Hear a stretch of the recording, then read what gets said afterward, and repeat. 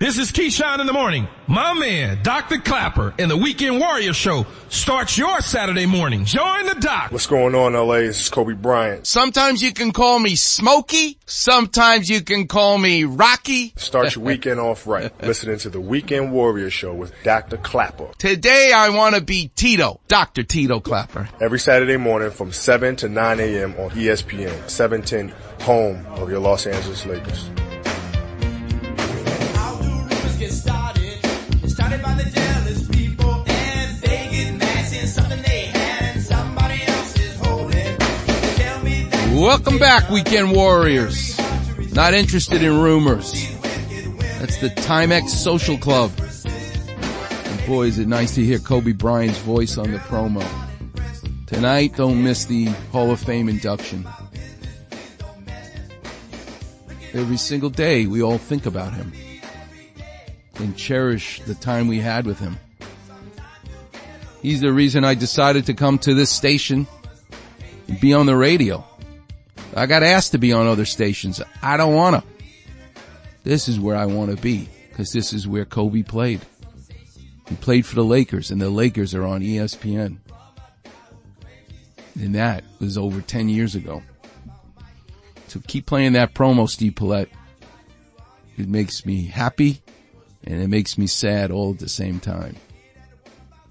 But someone who makes me happy to listen to. Each and every second he's speaking, you can close your eyes and you're exactly where he wants to take you, is Vin Scully. So a no-hitter is when a pitcher in baseball doesn't allow any runs or hits. But did you know that you still count it as a no-hitter if you still throw 4 balls and you walk the batter? Because he got to the base. He didn't score. It's a no-hitter. But within the elegance of baseball, there's a higher form of a no-hitter. And it's called a perfect game.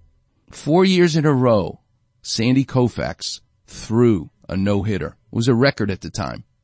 But the 4th one, which is the one you're hearing now, from September 9th, 1965, and Vin Scully is calling this last inning, which you're going to hear. Sandy Koufax is actually throwing a perfect game, meaning no walks. Nobody even got to first base, even with a walk. It's so rare, something to cherish. And let me remind you, as great as Sandy Koufax was, he's still alive. He's 85 years old. God bless him. So is Vin Scully. 93 years old, God bless him. But the struggle that Sandy Koufax had in the beginning of his career, were it not for 2 moments in his life, he would not be Sandy Koufax, the great pitcher that we remember.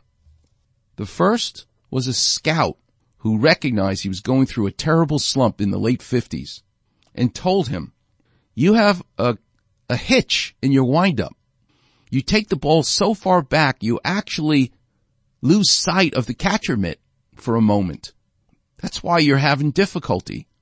Don't take the ball that far back. I think the scout's name was Kenny. I'll have to get his real name, Kenny Martin or something like that. And then there was a second time, a catcher named Norm Sherry in 1961. Sandy Koufax was also ready to quit. He just was in a slump. He could not do it. And the catcher, Norm Sherry, said, you know what? Don't pitch so fast. Don't pitch so hard. Slow it down a little bit. You'll be more accurate. And Sandy Koufax listened to him. And 4 years later, after being told that, just like Barbara Walters being told, we're not going to call you a co-host. You're going to only be allowed to interview people that are outside the studio. But you got to have that drive to keep going. Well, Sandy Koufax had that drive to keep going. And 4 years later, he's pitching not only a no-hitter, a perfect game, but listen to the Clapper visions, if you will, where you using words to paint a picture. The man I learned it from, the Dr. Ranawat for me in the world of interviewing, Vin Scully. Fly to center, grounded to short. Dick Tracewski is now at second base, and Koufax ready and delivers. Curve ball for a strike.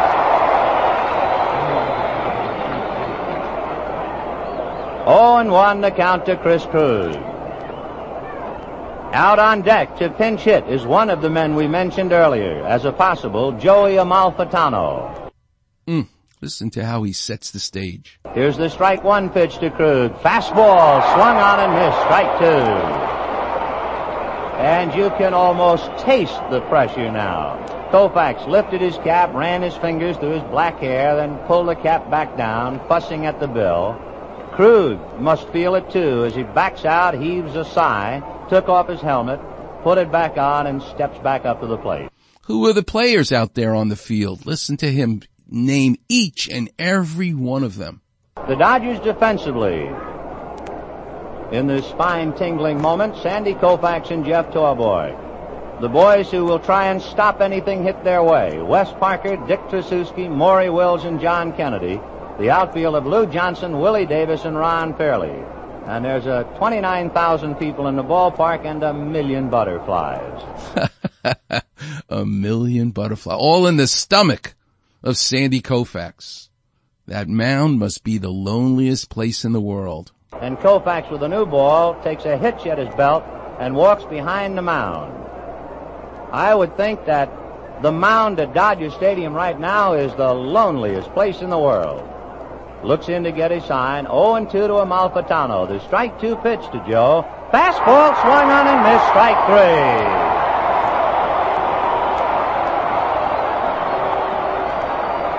He is 1 out away from the promised land.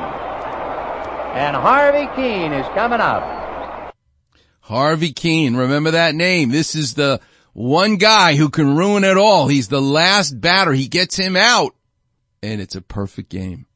Listen to how carefully Vin Scully tells us the date, September 9th, 1965. The time, 9:44 p.m. I love it. So Harvey Keene is batting for Bob Henley.